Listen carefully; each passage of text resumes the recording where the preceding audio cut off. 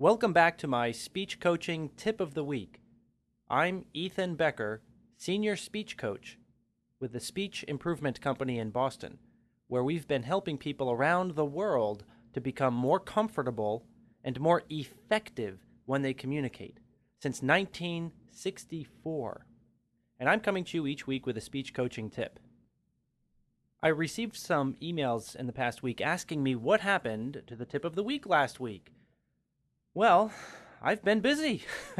My calendar gets pretty swamped, actually, and I'm constantly on the road traveling somewhere or doing training or private coaching with somebody. So my calendar isn't always friendly to taking the time that really is needed to sit down, go through all of the questions that I get, pick one that I think would be appropriate to share publicly, and then formulate a response, do the production, convert the production, set it up on the internet, do all of the geek and technology things that need to happen to make the podcast happen. It just takes time to do that. And I will certainly continue to try to do that as long as I can. And I do apologize for those weeks. From time to time, there definitely will be times that I miss the tip of the week. So I apologize in advance for any further interruptions in the flow of questions and ideas flowing around the internet.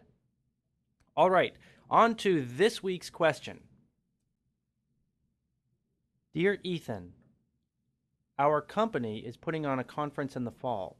We have 3 keynote speeches, 5 executives speaking, and 80 speakers in breakout sessions. Do you have any suggestions for how we can keep everyone on message?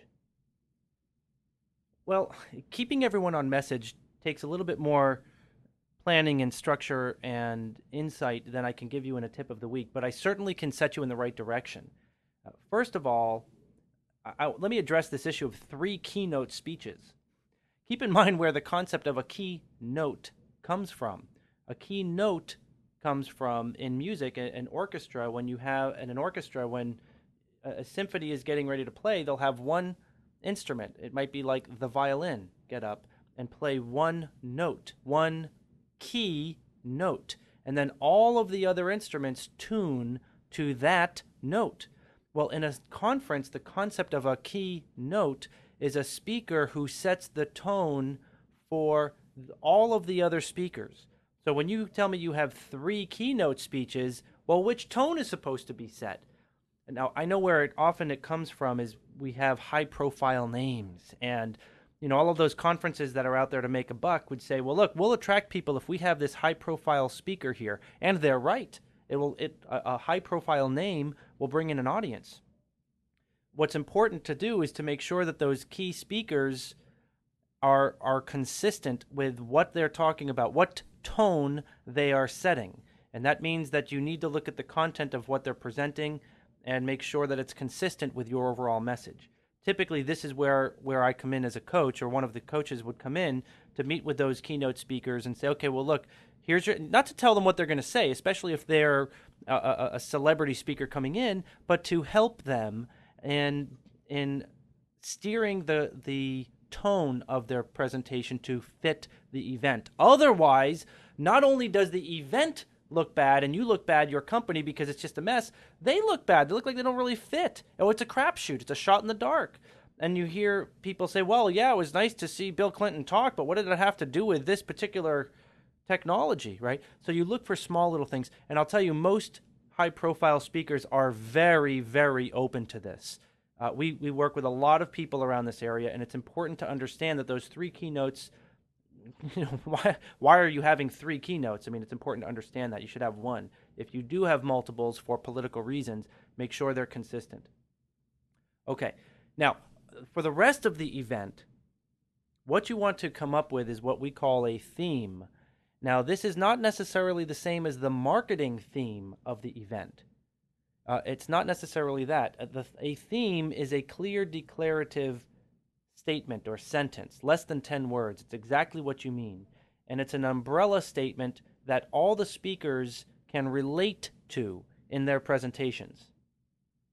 If they cannot, then you really want to question how their presentation is relevant to this particular event.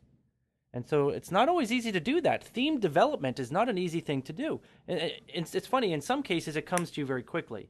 But in other cases, it takes time. You've got to really throw a lot of different ideas up there looking for an umbrella statement that when others connect to it and relate to it, ties everything together. So keep those two basic areas in mind. One is that your keynote should really be setting the tone for the overall event. And two, make sure you have a clear theme that all of the speakers are able to tie into. Now, the reason I say that this is more than you can do in a tip is because it involves developing a program of speaker training so that not training in the sense that we have to go and teach all the speakers how to be great speakers. I mean, in some cases that's the case, sure, but I don't mean like that. Somebody needs to make sure that all of the presentations are going to be able to relate to each other. See, when you don't do that, you're asking the participants, the visitors, your listeners to connect all of these dots and make sense out of things, and they simply won't do it. It's too much. It's too overwhelming. And all too often we go to a conference and we see it's just a mess. You might have some great all-star speakers, and that's great as an individual, but what does that do for the ethos of the overall company? I'll tell you this, when everybody is synchronized and they are matching and they are relating to a general concept and they say it out loud, even though they're talking about their niche in that particular business, when they can relate back to the overall corporate theme, wow, that is powerful. It shows that your company is really communicating with each other and consistent. Okay, of course, I could go on all day talking, literally talking all day. I could go on all day talking about this particular topic. I'm going to stop here. That's a lot of information right now to digest, and it should set you in the right direction in preparing for your conference in the fall.